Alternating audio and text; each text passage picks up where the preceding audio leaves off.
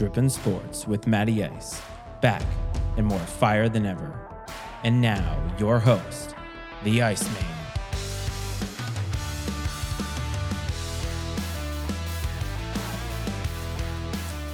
What is up, everyone? Welcome back to another week of Drippin' Sports with Matty Ice. I am your host, Matty Ice, and this is the fourth episode back.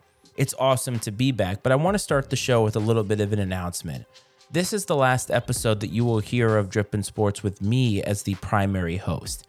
That doesn't mean that I'm leaving the show, but when I brought the show back, I really wasn't sure what I wanted to do with it.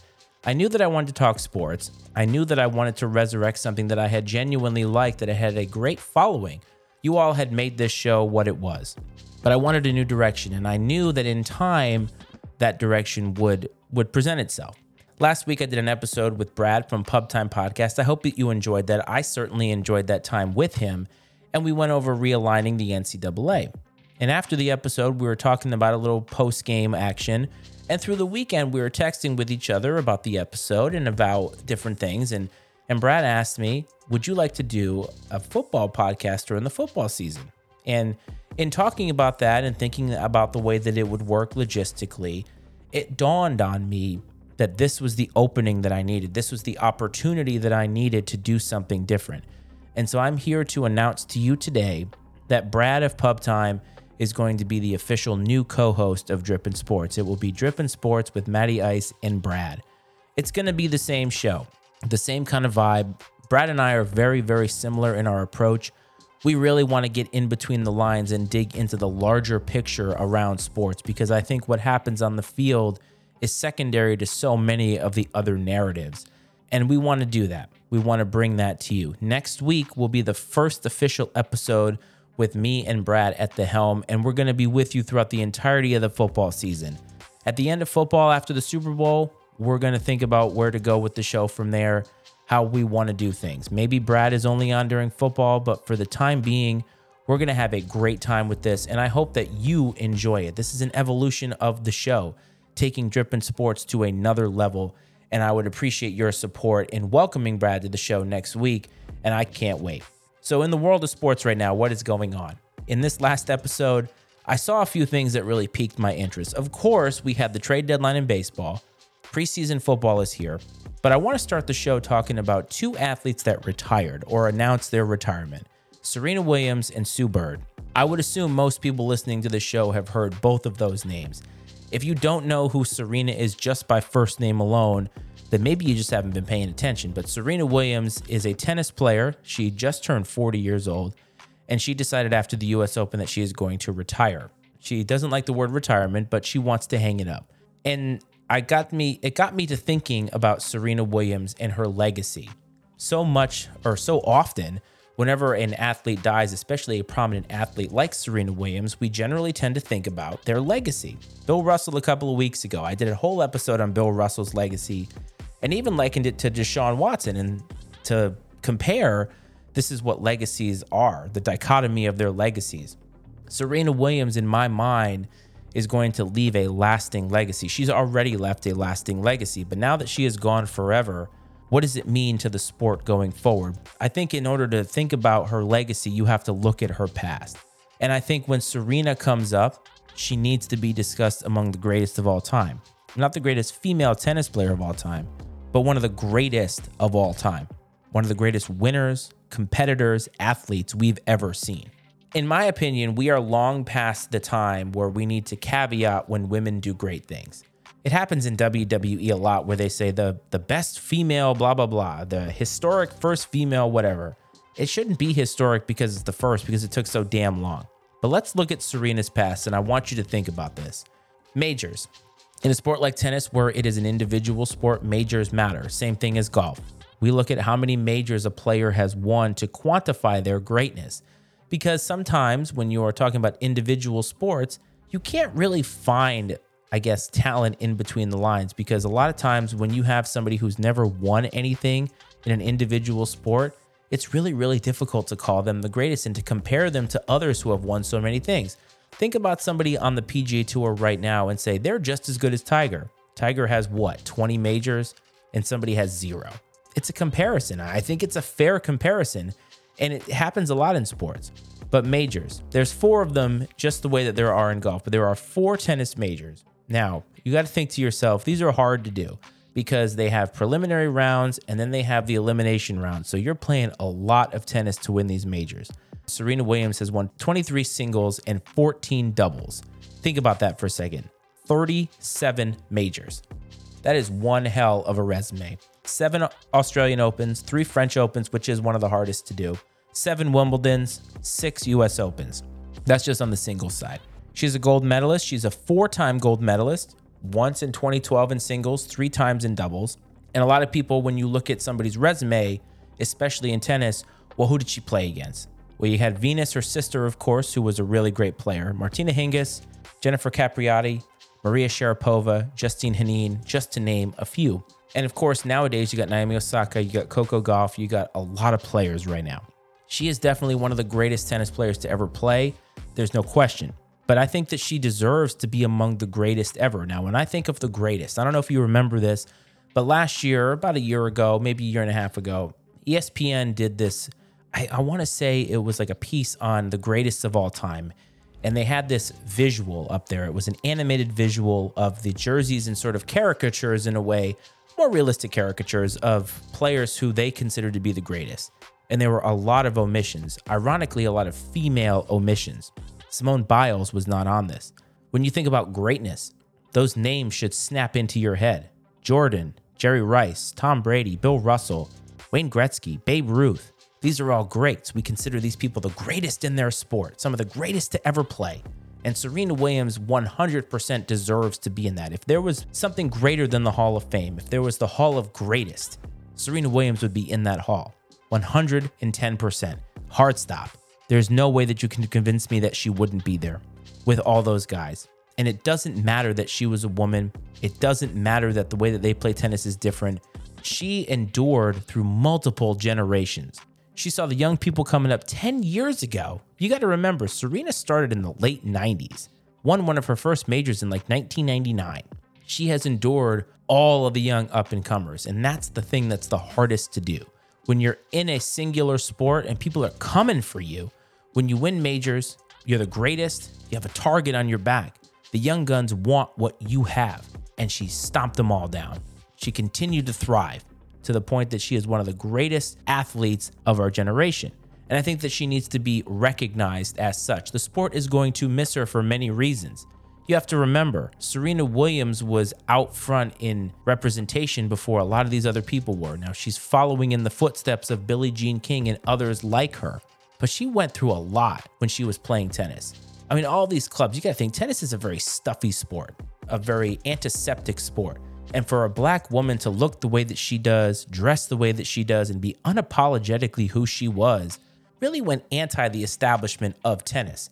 Not only that, the injuries, coming back from injuries, getting back to being world number one. But I think her greatest achievement isn't on the court. It's being a mom and coming back and then getting back to that greatness. And that's what I'm talking about, is you have the youngest coming up and trying to get her. She goes on maternity leave, comes back, works her way back, wins a major. To me, that is just incredible. And I think it is great that it's recognized because, again, it makes it normal because women have to go through a lot in this world. And so to see them get the accolades that they deserve through Serena Williams, I think that it only is going to get better for the recognition of female sports. And I think Serena has a lot to do with it. Certainly wish her well in retirement. Certainly wish her well in her journey as a mom. But man, we're losing one of the greats.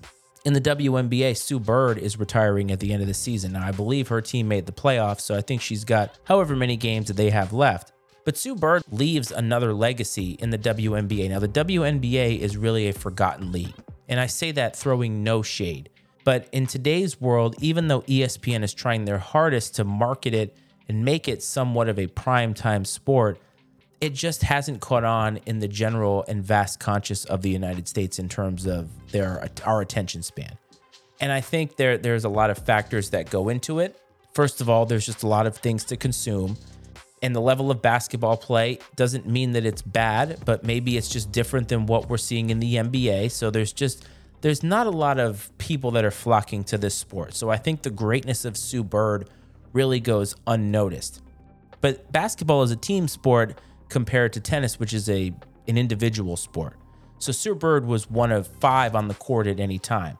But I think that her winning still stands out. 4-time WNBA champion, 13-time All-Star. And I think that All-Stars actually mean more in the WNBA than they do in our other professional leagues. Let's take baseball, for instance, where the All-Star game has turned into, well, we have to have somebody from each team on here. Well, that totally devalues the idea of an All-Star. And especially if you have the fans choosing this, I mean, it turns into a popularity contest. I think in a league like the WNBA, where again, there are not nearly as many eyes on the product as there are in others, I think that the choices for All-Star are much more genuine and more based in objectivity than they are subjectivity. She was a 5-time gold medalist. Now, the women's basketball team, Olympic basketball team, has been wonderful for years, decades now. And she was the cornerstone of a lot of those teams. And then you have 2-time NCAA champion, and she was on the UConn women's basketball team, Gino Auriemma, all that stuff. Honestly, she's one of the greatest to ever lace them up in the WNBA. Now, she's got a lot of competition, but I think she also represents something else too. Her relationship with Megan Rapinoe, and maybe your mileage varies on Megan Rapinoe as a person, but I think, again, from an athletic perspective and also representation, when you see somebody who is out there, who is good, who is getting accolades, and who represents a group of people that maybe feel marginalized in a lot of other areas, I think that it's great to recognize those things and to understand the impact that something like that could have. It isn't all what her legacy is, but I think it's an important aspect to it. So 2 women's sports are losing some of their icons and some of their greats, and we here at Drippin' Sports and Matty Ice Media wish them well. Moving on. Something interesting happened in baseball. Well, a couple of interesting things happened in baseball. First of all, the trade deadline has come and gone, which it does every single year. The trade deadline was a little bit later because I don't know if anybody remembered this. There was a lockout. Does anybody remember this? It happened, and it's funny because one of my first or last episodes of the show, dating back to when I consolidated the show, was about Major League Baseball is back because the collective bargaining agreement was decided upon. And I had completely forgotten that baseball had a strike. And so the deadline was a little bit later than I remembered. And I was like, God, why was the deadline in August? I don't get it. And that's why. The biggest name, in my opinion, on the trade block was Juan Soto of the Washington Nationals. And it's a complicated thing because Juan Soto is a Boras client. He's coming up on a contract that he wants to get. He's going to hit the market, and he is going to get so much money. Baseball is a market that 100% continues to go up. See, in football, if a quarterback hits the market, a quarterback in my mind is the only thing that is the closest to what baseball has in their market because the quarterback is the most important thing on a football team. And so they get to dictate terms. They get to say, this is what I want based off of what the last guy got. In baseball, that's just how it works. Every single year, the salaries just continue to go up. There's no salary cap. There's no salary floor. So the best players, the top 1% in the league, are just going to keep getting paid more and more. And based off of the contracts that we have seen for other guys like him hitting the market, Juan Soto was going to get a lot of money. So the Nationals weren't going to be able to sign him. He had turned down, what was it, like $350 million, something like that, which it's funny because people said, how could he turn down that amount of money? Well, look at what the guys before him got. He should have turned it down just from a business perspective alone. So he's on the trade block, and a lot of people are wondering who's going to get Juan Soto because the usual players are out there. The Yankees, other teams like the Dodgers. And at this point in baseball, it's funny. Baseball has turned into college football in a lot of ways, mainly because it seems like it is inevitable that the same teams are top heavy and going to get these players. It doesn't mean that there's no parity in baseball. It just means that it seems like the franchises with the most money are getting all of these players. And we just kind of assumed that Juan Soto was going to be a Dodger or a Yankee. And then all of a sudden, coming out of nowhere, the San Diego Padres end up landing him in a blockbuster deal. Now, interesting fact about the blockbuster deal is Eric Hosmer was rumored to be a part of this deal. He had a no trade clause and he said, I am not going to Washington. So he ended up getting sent to Boston, which was part of the deal somehow. Anyway, push comes to shove. Juan Soto is in San Diego because San Diego for years now has been trying to catch up to the Dodgers. With Manny Machado, with Fernando Tatis Jr., they're trying to spend money and they've got this young core of players and they can't seem to put it together. So you know what? They're going to go all in and they're going to trade for Juan Soto. It's a huge risk because he's going to hit the market after this year. They had to give a crap ton up to get him. And honestly, he's probably going to get 450 million on the free agency market. And are they going to be able to pay that? We'll see. But on the heels of that come news that Fernando Tatis Jr. has tested positive for a banned substance and is suspended for 80 games. The timing of this couldn't be worse for the Padres as we are in pennant fever right now.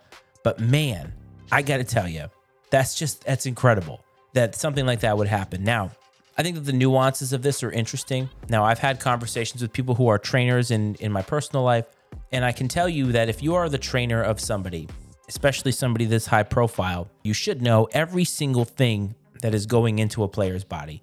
Most of the time when this happens, a player comes out and says, I didn't know I was taking that. Now, Tatis's thing was basically that they inadvertently took something that had trace amounts of this one drug in it. It was something that they were knowingly taking, but it is what it is, and here we are.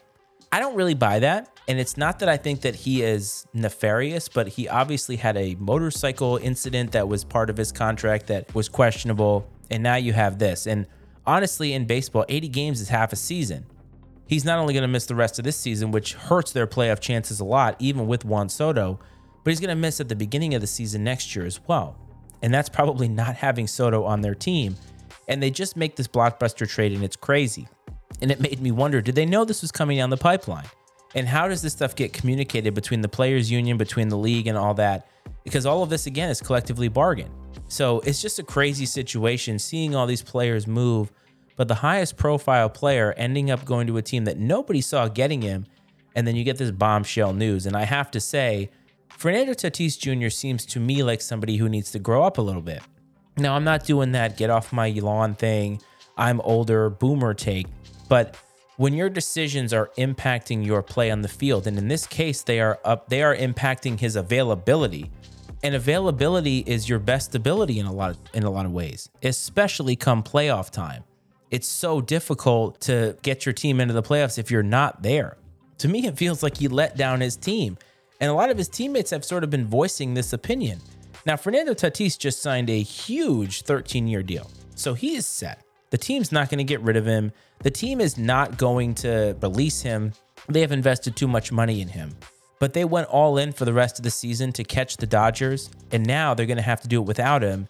And I'm not sure how much he actually really cares about that. I mean, he obviously cares because of his bottom line, but he's left the team at a detriment. And I've seen a lot of back and forth about, well, Dominican players have it worse and all this other stuff. Fernando Tatis's dad played baseball. He should know. People need to be watching out for these players, but ultimately, in the end, the player needs to be the most responsible. And if you're hiring people as a part of your team, those people need to be spot on in knowing what is happening. It's kind of like the Denver Broncos player a couple years back who was working out at a Gold's Gym, hurt himself, and voided a year of his contract. Because in the contract, it stated if he got hurt not on team facilities, that it was something that could void the contract. And this is a non-guaranteed sport. Where were people telling him that he shouldn't be doing that? And the same thing for Tatis. How do they not know every single little thing that is going into his body? To me, it's not really about whether he's Dominican or not. To me, it's about the fact that you should know. You should take accountability and responsibility. And unfortunately now, 80 games, he's gone. So I don't think the Padres have any shot. I still think the Soto trade was a risk, but a risk worthwhile if you have this core together.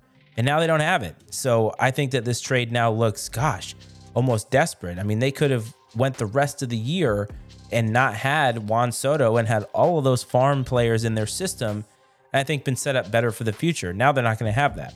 The other thing that is happening right now is preseason football has started. And I have a hot take for you. And this is as we get out closing the show here. I don't like preseason football. I don't watch it. I don't care for it. And I could care less what anybody thinks about what happens in the preseason. Talk to me in the regular season. It's not that the preseason is useless. It's just from a viewer standpoint, to me as a fan, I don't really care. I don't consume my sports in that way anymore. I don't consume my football in that way to the point that I need to be obsessively in the know about everything that happens with my sports teams. A handful of years back, my dad was like, hey, did you watch the Patriots game? It's preseason. I said, absolutely not. And he was like, why? I'm like, why would I watch the preseason? It's one of the most useless things in the world. And he's like, don't you want to know who's going to make the team? And I'm like, I'll find out in week 1 when the games actually matter. That's when I want to tune in. But the preseason does a lot of different things. So I want to talk about very, very quickly, rat-a-tat-tat, a few things. Lamar Jackson is up for a contract. The Ravens and he are negotiating, but will stop negotiating when the regular season starts. I have to tell you, Lamar going into the season without a contract, huge risk, especially the way that he plays football. He's a mobile guy. The injury risk is a lot higher. And man, players are gunning for him.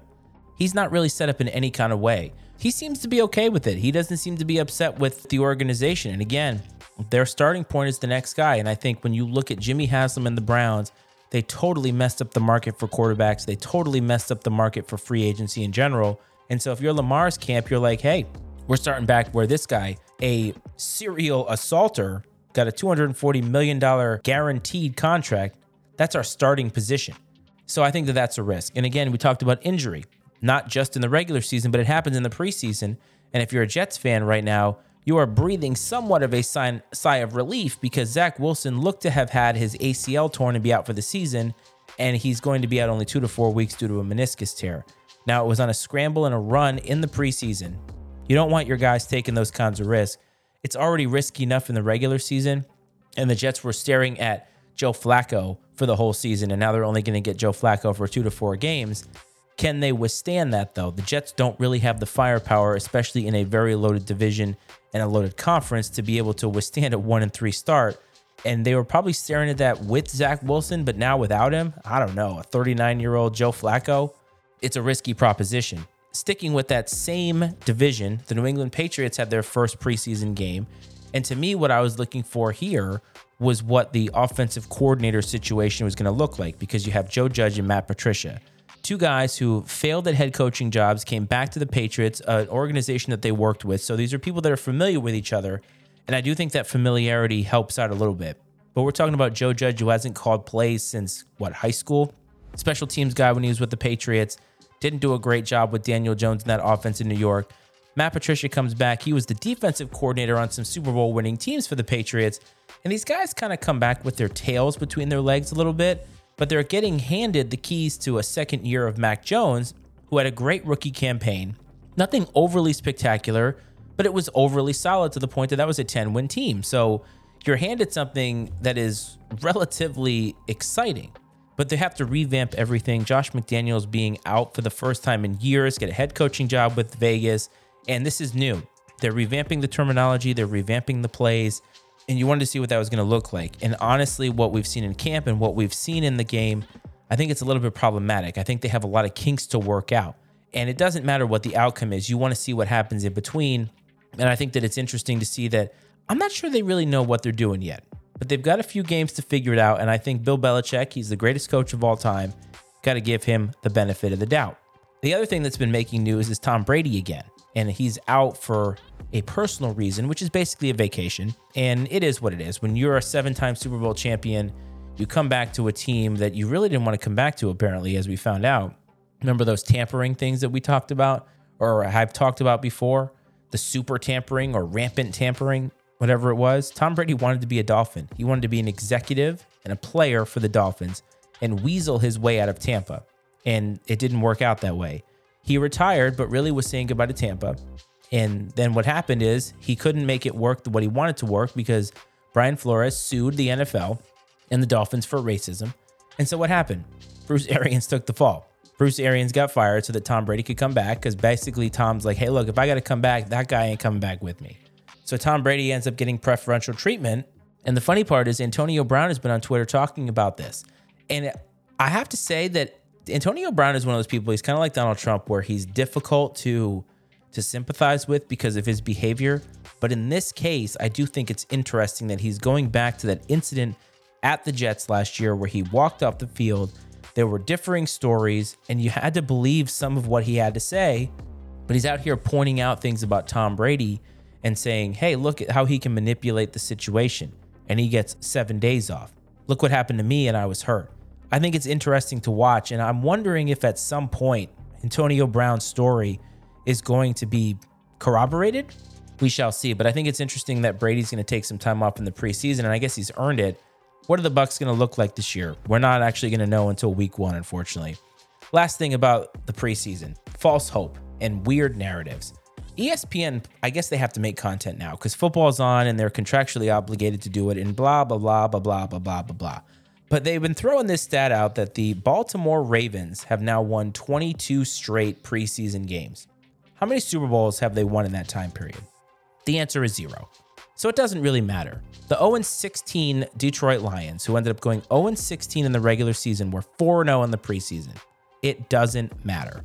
What you do in the preseason doesn't matter. And so touting these stats out, and people are overreacting like crazy right now. One guy makes one great throw at camp or one bad throw at camp. Trayvon Diggs is getting burned in camp. Man, this is camp. That's when you work out that stuff and you get your continuity down. And honestly, I think the overreaction is ridiculous on all fronts. And it makes the preseason that much less desirable for me to watch. And that's why I rag on it and have these hot takes, because it's so dumb. Like, just let the season play out. Things are going to happen in the preseason. Injuries are one thing. You get a definitive sense of injury there. You get a definitive sense of what it means. Like, if you lose your quarterback in the preseason, you know what your season outcome is going to look like. Your season is pretty much in the tubes and you know it. But I think in other ways, you just have to let things play out and we will see how they work. These guys got to make the team. And when you see a guy go out there, it was like Jordan Love the other night throws 3 picks in his first preseason game. And he's throwing those against second stringers because a lot of teams don't play their starters in the first game. I think that tells you a lot about Jordan Love, not the future of the franchise. So those are the types of things I think you were looking for. What excites you about the preseason? What do you like about it outside of just football being back? I'm looking forward to the regular season. I'm looking forward to college football. We are weeks away from this, and we are weeks away from Scott Hanson telling me 7 hours of commercial-free football, and that is some of the best words strung together in the history of sports. Don't forget, next week, first episode, Drippin' Sports with Matty Ice and Brad. Brad will be on. We'll be talking about the same fire topics. It's going to be the same show, different feel. I know you're going to enjoy it, and I can't wait. I hope that this finds you well. Please support the network, MattyIceMedia.com. Please follow the show at Drippin' Sports on Twitter. Please follow me at Matty Ice Freights on Twitter. And if you're listening in the podcasting space, subscribe, rate, review, throw those 5 stars, give me a written review. It means the world. Next week, it's all about the future. Take care, everybody. The opinions and viewpoints expressed on Drippin' Sports with Matty Ice are those of Matt Freights and his guests, and not necessarily those of the Matty Ice Media Network. Drippin' Sports with Matty Ice is exclusively owned by Matt Freights and is brought to you by the Matty Ice Media Network.